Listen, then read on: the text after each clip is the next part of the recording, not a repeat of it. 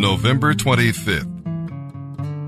Our scripture reading in the New Testament today will be from the book of 1 Peter, chapter 3, verse 8.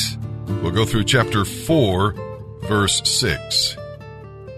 We'll read about life in the church. Imagine having to remind Christians to show one another love and courtesy.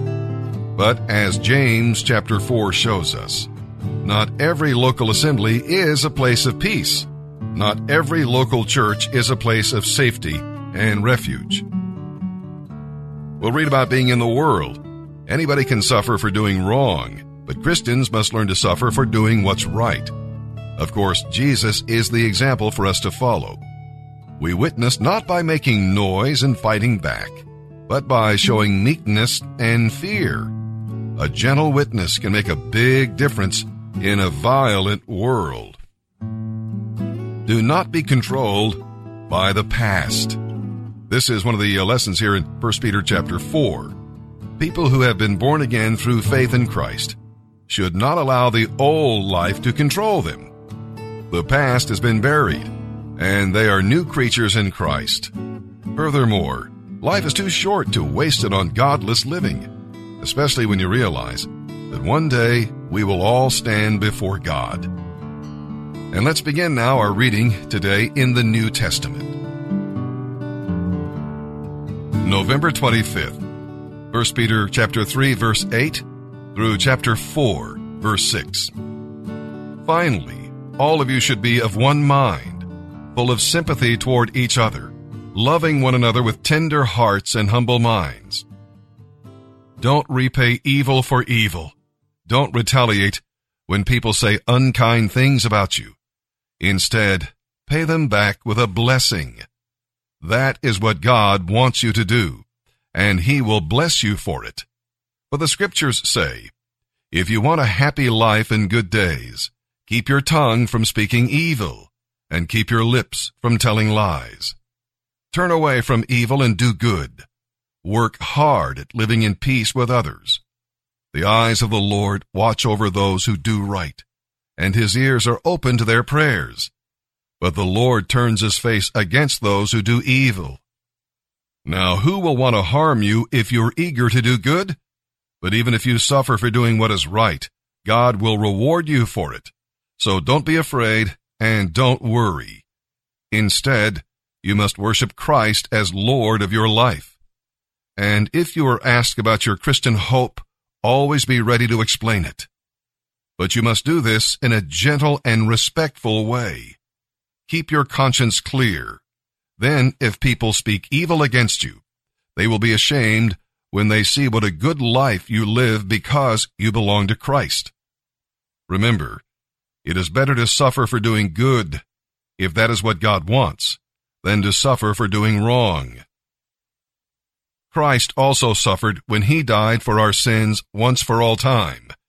He never sinned, but He died for sinners that He might bring us safely home to God. He suffered physical death, but He was raised to life in the Spirit.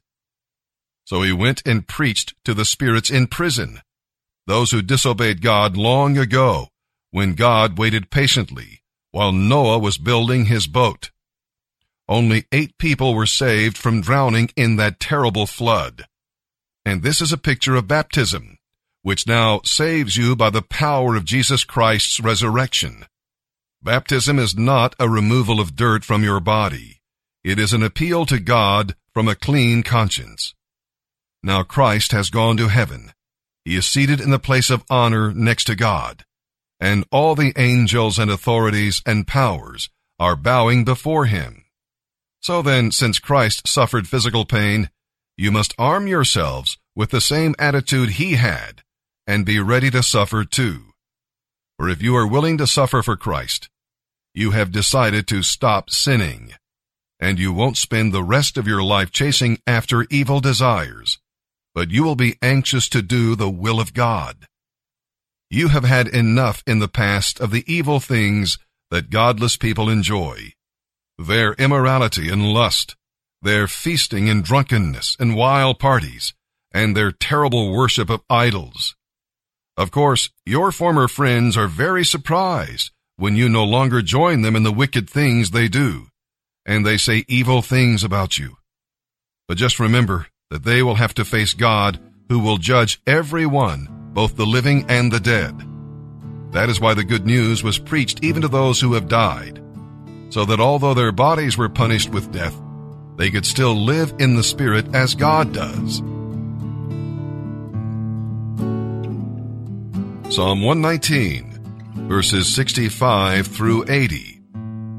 The Word of God can encourage you in times of affliction, as we shall see as we read this psalm today. What life does to you depends upon what life finds in you. If the Word is in your mind and heart, affliction can bring out the best in you. If not, it may bring out the worst in you. The school of suffering never graduates any students, so ask God to teach you the lessons He wants you to learn. Now, God made you and knows best how you should manage your life. The Bible is His how-to-do-it manual for making life work successfully.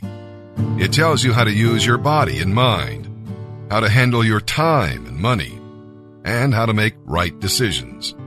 Obeying it can keep you from getting into trouble and hurting yourself and others. Do not wait until all else fails before you read the instructions. It may be too late and the price might be too high.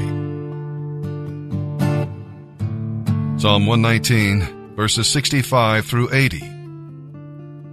You have done many good things for me, Lord, just as you promised. I believe in your commands.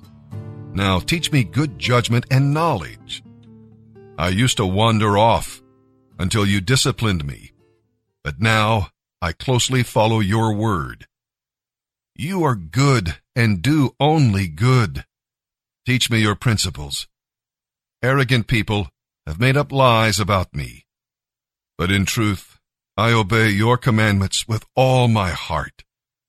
Their hearts are dull and stupid, but I delight in your law. The suffering you sent was good for me, for it taught me to pay attention to your principles. Your law is more valuable to me than millions in gold and silver. You made me. You created me. Now give me the sense to follow your commands. May all who fear you find in me a cause for joy, for I have put my hope in your word.